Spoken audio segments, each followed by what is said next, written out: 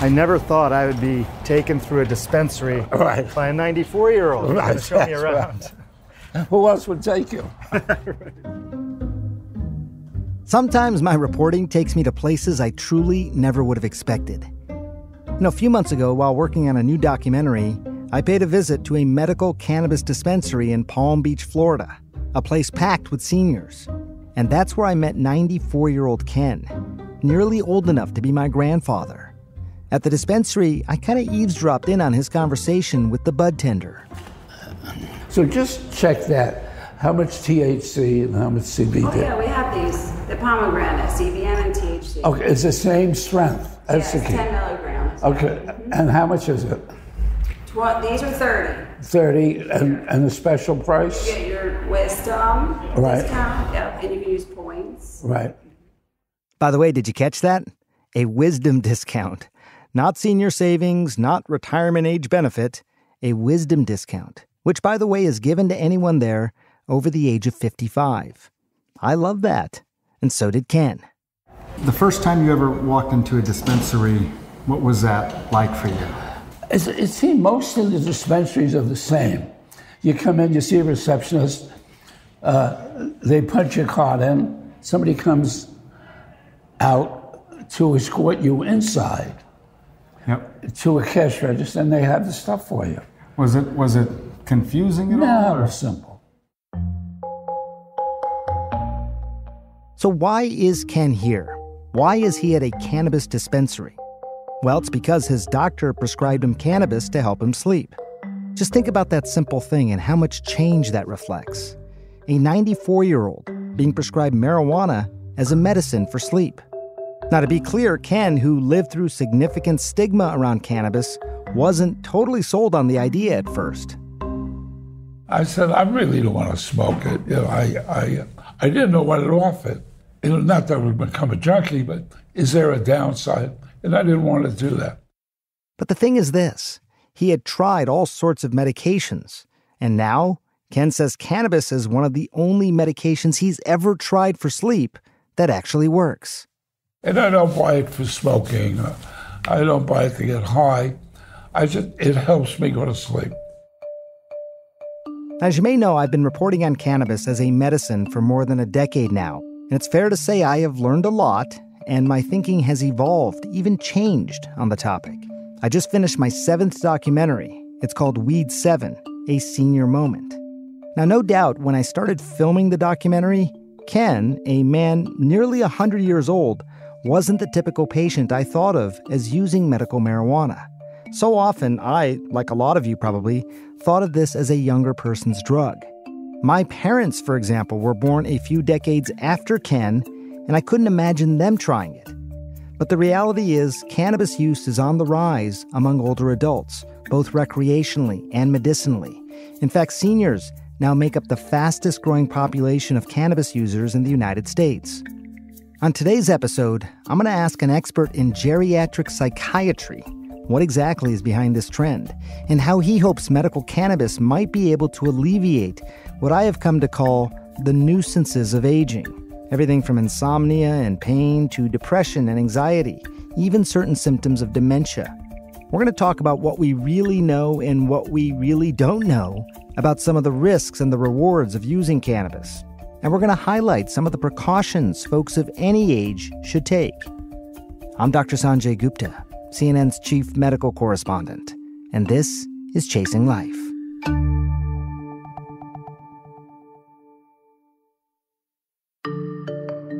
Back in 2017, Dr. Aaron Greenstein was in residency training to become a psychiatrist when he noticed a trend that surprised him.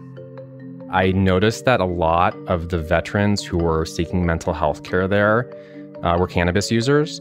Many VA patients lean on the older end. These are, Vietnam era, Korea War era people, and they swear by cannabis. They swear by its positive impact on their day-to-day life. Now, Aaron was training at Harvard in Boston, and medical cannabis was legal in the state of Massachusetts. But Dr. Greenstein says from a medical perspective, he ran into a familiar problem: lack of data, which meant most people were flying blind, even doctors themselves. I had no information really to inform my discussions even.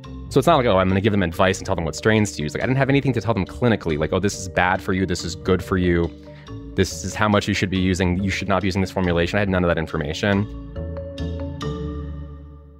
And that is what inspired Dr. Greenstein to do his own research on medical cannabis in the elderly.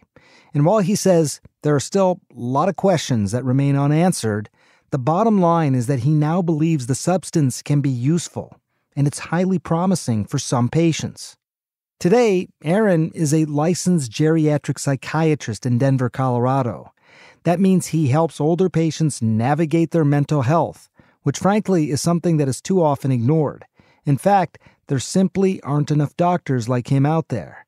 According to a 2018 study from the University of Michigan, there are around 1,200 geriatric psychiatrists in the country. Meanwhile, our nation's senior population is about 55.7 million and growing. I mean, there's just a huge shortage in geriatrics. So the need is there, and partially because there's a huge shortage. The reason that this population really needs specialized care is because as people age, they become more frail, their metabolism slows, they tend to have more medical problems. And then, of course, for another subset of the population, there's also changes to their brain. You look at an MRI of someone's brain when they're 20 versus when they're 80, their brain is probably smaller, it probably has some chronic inflammation, and those things certainly contribute to mental health. So we look at people's mental health through a completely different lens, and it's also treating mental health in the setting of medical complexity. And increasingly, one of the options to help people who need it is cannabis. For Ken, who I introduced you to earlier, it was his specific lack of sleep that was really driving his poor mental health. And cannabis, as it turns out, helped him with both. For lack of another word, I don't run out of gas. I get a decent night's sleep. It could be 6 hours, 7 hours, 8 hours. That's fine for me. I really wanted to dig into this with him to understand, does it help you go to sleep? Does it help you stay asleep? Like, what is it about cannabis and sleep for you? Why is it something that you find useful and attractive and helpful? And he said something interesting, which is that when he wasn't taking cannabis, sometimes he would wake up in the middle of the night. And when you're a senior, someone in his 90s in this case, where does the mind go when you start to wake up in the middle of the night? And where it went for him, super nice guy, successful guy in his life, but the mind went to could've, would've, should've.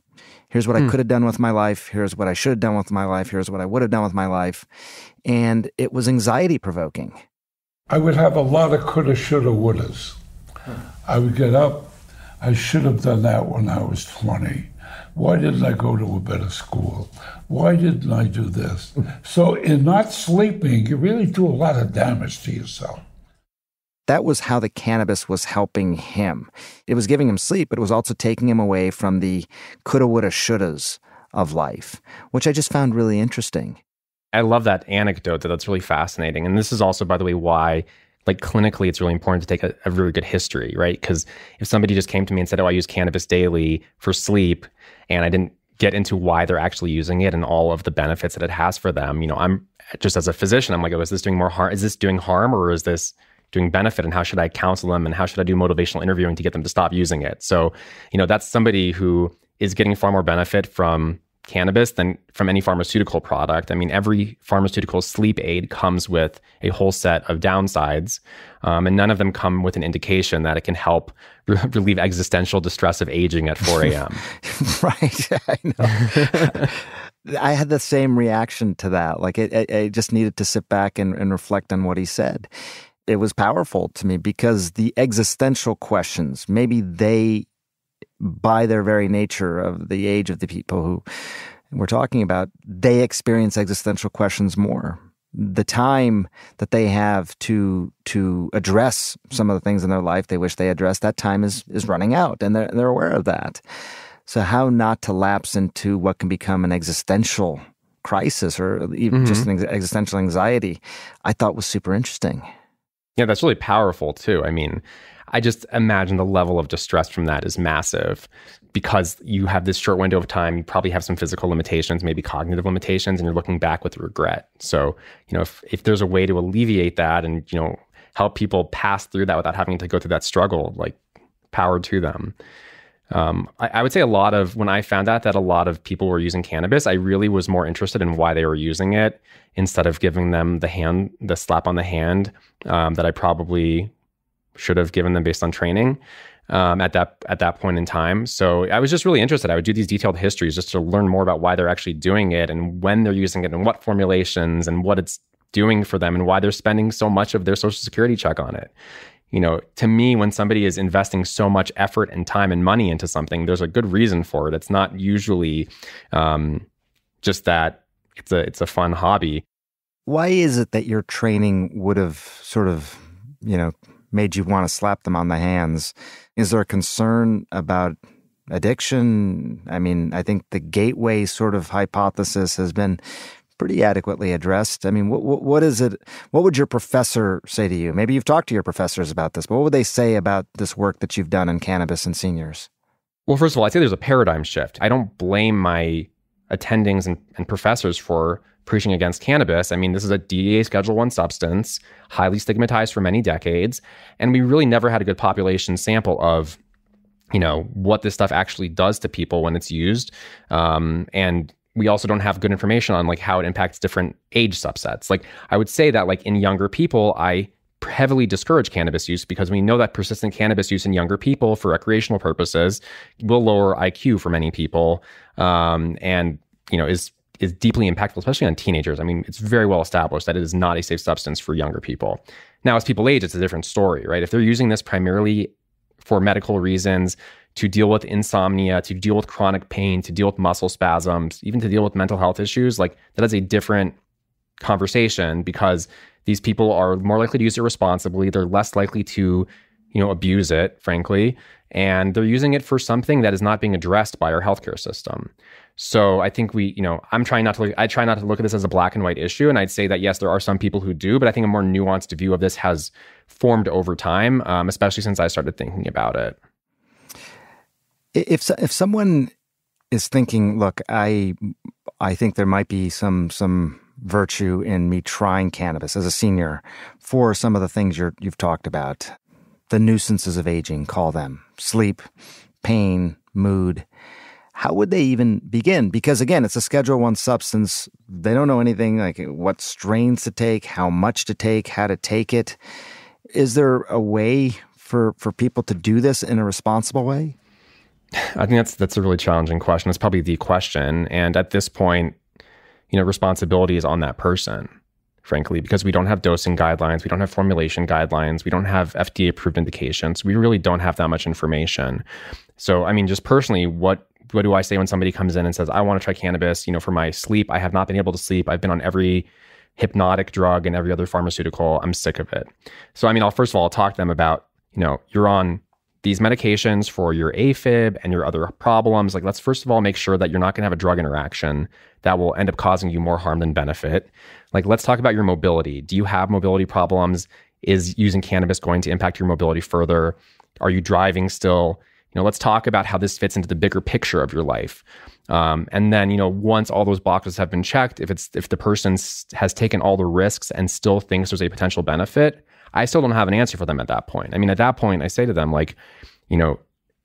do what you do with pharmaceuticals. We go low and slow with the elderly, low doses, slow titration, and don't take any big risks, and talk to somebody who knows what they're talking about, which is typically somebody who works at a medical dispensary, because I don't have a nuanced enough knowledge. And frankly, we actually don't even know what's in a lot of these compounds. When you say that guy in Florida had these incredible benefits, it helped him sleep, it helped him deal with his existential distress. Okay, we can assume that, it's THC and maybe some CBD that's doing that. But the reality is there's over 150 cannabinoids in this stuff. And there's another 500 compounds that we don't know anything about. And it's possible that it's one of those compounds that's actually, modulating the part of his brain that's driving this existential distress and alleviating that. So, it's hard for me to make any recommendations without us actually understanding what this stuff is and what it's made of and what the different chemicals are actually doing. We just don't know at this point. I thought a lot about my own parents throughout this discussion. If they had asked me, would I recommend cannabis for their so-called nuisances of aging? Yeah, probably, especially compared to the things they are too often prescribed: pain pills, sleeping meds, antidepressants. In fact, after the break, Dr. Greenstein's going to reveal how his own family has in fact grappled with this issue. And as I told my mom, like, the biggest risk here is that we give her too much and she is stoned for a few hours. We'll be right back.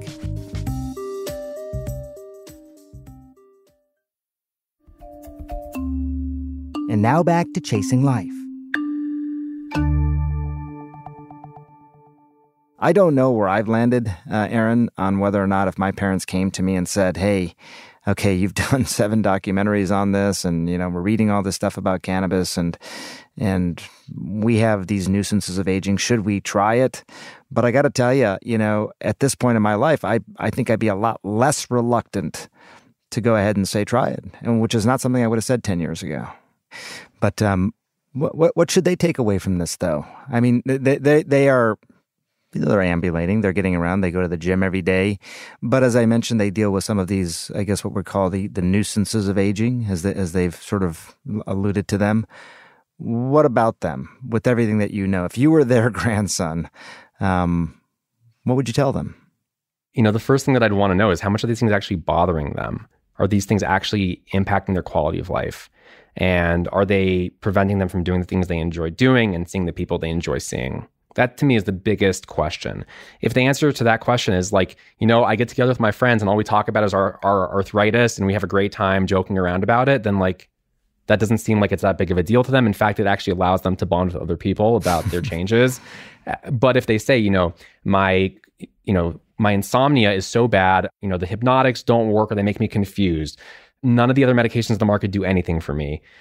And I can't function. I'm staying home all day. I'm tired. I'm not myself. I need something desperately. Then at that point, I'm not going to argue with them. I'm going to say, yeah, if you think that may help you, go figure out what formulation can help with sleep and test it out. At this point, that's a safer option than a lot of the hypnotics at a low dose in a controlled environment, as long as they're not on medications that interact with it. But you'd still say, do the hypnotics first. Could it be a first line? Or do you think you have to exhaust everything else?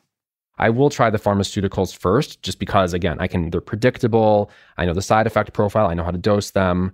All those things are there. And, if they don't do well on pharmaceuticals, I do pretty quick trials of them. Then, if they say, I want to go test out cannabis and see if that helps me with sleep, I'm not going to discourage it. I actually will use it as a learning experience for myself, frankly, to see if it is effective for them and what they're actually taking. And as long as, again, the safety parameters are there, I'm not going to tell them not to do it. As a first-line treatment, my issue with prescribing this stuff at this point is that, again, no guidelines. Mm-hmm. It's not predictable. I don't know what's in the formulations. I don't know how it's interacting with the pharmaceuticals they're on. I just can't responsibly prescribe it as a physician trying to practice with integrity at this point. These issues aren't just abstract ones for Dr. Greenstein. He talks to his patients about these issues regularly. And it's also something he has experienced firsthand with someone he was really close to, his late grandmother, Marion. Backing up a little bit, just a funny story is when I told my grandmother that I was going into geriatric psychiatry, she asked why I didn't just become a real doctor. Oh my God. Hey, just so you know, that happens, I think, for all parent-child, grandparent-grandchild relationships. So she asked me that many times, why don't you just become a family doctor? Why don't you just become a real doctor? Why are you going into this crazy field? And I would say the interesting piece is a big part of why I went into geriatric psychiatry is because I grew up around my grandparents. My mom's parents were both Holocaust survivors. And, with people who have gone through such deep trauma, a big coping strategy is just narrative. It's just talking. And talking about their experiences and their stories, talking. And I grew up around that. And when I rotated in geriatric psychiatry and I realized that a huge part of this job is just the life narrative and, learning about people's lives, I was like, sign me up. This is I was basically trained for this my whole life, being around my grandparents. So even though she was, upset that I didn't become a real doctor, she was a big part of why I became a geriatric psychiatrist. That's really interesting. Yeah. And then ultimately, as she, went through the really difficult end of her life, I was one of the few people who actually was able to come up with ways to help her with this unimaginable distress she was going through. Can you describe what was happening? So about 2 years ago, she had a fall and then a month later couldn't get up from her chair. The fall was bad, but she got picked up and was able to walk after that. And a month later, she couldn't get up from her chair, said she had back pain. My mom took her to the emergency room and they found incidentally that she had a spinal fracture and said that she needed to have surgery on it. So from the time she went into the emergency room, she became confused, which in our lingo is encephalopathy or delirium. And the content of her confusion was all Holocaust related. I want to give you a little warning here. What Dr. Greenstein is about to describe can be difficult to hear. It might even be triggering to some. Starting from that point, through a hospital admission, through a rehab admission, the traumatic memories just came back and just went on day and night. She was confusing medical staff with Nazis. I mean, she accused me of murdering her family multiple times. She just was in this confused state where she was reliving all of this unimaginable trauma she went through. There was one really distinct moment when a phlebotomist came to take her blood, and she said that to this phlebotomist, why are you taking my blood? What about all of the other girls here? And what she was alluding to was that the Dr. Mengele, who was the Nazi physician, actually drew her blood when she was in Auschwitz. And she, in that moment of this phlebotomist coming to draw her blood, was reliving that moment. Wow. And yes, she had spoken about it, but she had never relived it from what I'd seen. So that phlebotomist was shaken. He's like, he didn't know what to do with that information. So this sort of thing went on, and it really deeply impacted her care. I mean, when you say comments like that to a phlebotomist, it impacts the ability for that person to do their job. This all happened while Dr. Greenstein was still in residency. So he tried to help his grandmother as much as he could along with her primary care doctors. But nothing really worked to calm her down. So Dr. Greenstein said he was actually shocked when his own mother recommended going to a dispensary as a last-ditch effort. They decided to give it a try. We gave her 2.5 milligrams first, not effective, 5 milligrams, and her screaming and agitation and recall of traumatic memories from the Holocaust stopped within minutes.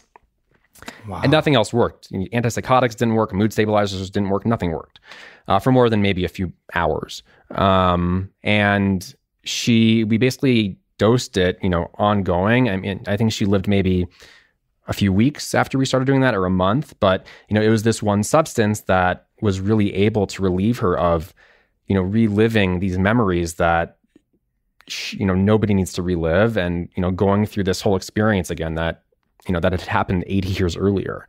Yeah, it was this unbelievable treatment that actually helped her maintain this quality of life. And then, she ultimately passed away peacefully and, thankfully had an end, a really abrupt end to this reliving of the Holocaust that she had gone through.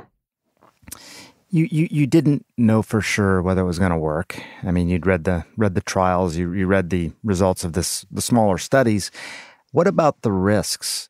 Yeah, so I mean, the risks were not that high at that point in life. Again, this is towards the end of life. She was not really ambulating much. She wasn't really walking around much. She wasn't taking many other medications at that point. And her cognition was pretty poor. So a lot of the things that I worry about with older adults really didn't pertain to her. And as I told my mom, the biggest risk here is that we give her too much and she is stoned for a few hours. That's the biggest risk at this point in time. And frankly, that's probably a better state to be in than her current state of distress. So I think in that narrow, if this is an indication, it's a very narrow one of end of life, distress or terminal delirium, whatever you want to call it. But if it can relieve that without causing oversedation, that seems like a really great use of a compound, because at that point, you're not as worried about the risk profile of it. This is a time where it's, the risks are so minimal. This is a person who is going to live, weeks, months longer.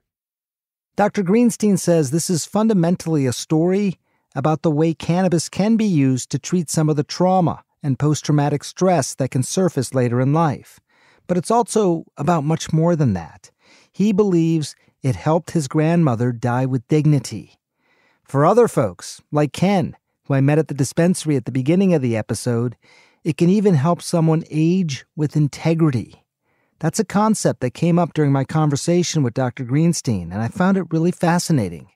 The psychologist Erik Erikson, defines that the emotional development milestones at that last period of life as integrity versus despair, right? So there's people who age with integrity or they end up in despair. And again, it's very much a reflection of their lifelong emotional development. A lot of the people that I see are people who actually age with despair and they struggle in their last decades of life. And again, it's very much based on, I would say a lot of it's actually based on childhood, frankly, and how they developed emotionally at that point in time, but also like what their life trajectory looked like, if they're actually able to look back and be proud of their accomplishments and proud of their life and, proud of their kids and grandkids. I mean, those are people who are able to age with integrity. And then, there are people who age with despair. So again, I have this biased perspective because I just, I see the despair, on a day-to-day basis.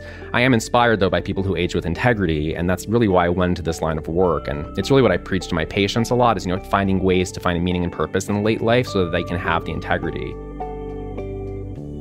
I was incredibly moved by Dr. Greenstein's story and the lessons he's learned along the way with his own grandmother.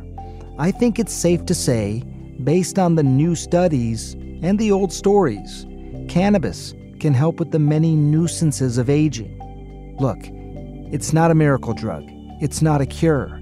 But man, the impact it seemed to have on Marion and Ken, helping with their most existential fears and worries that could come with their aging, that was really something. That's what I think we all want for the older folks in our lives, even ourselves, to stay sharp, to stay healthy, and to age with integrity.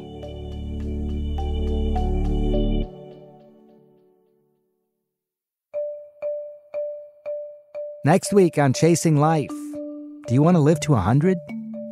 I don't know how old I feel. I've never felt this old, but I am going to be 99 in August.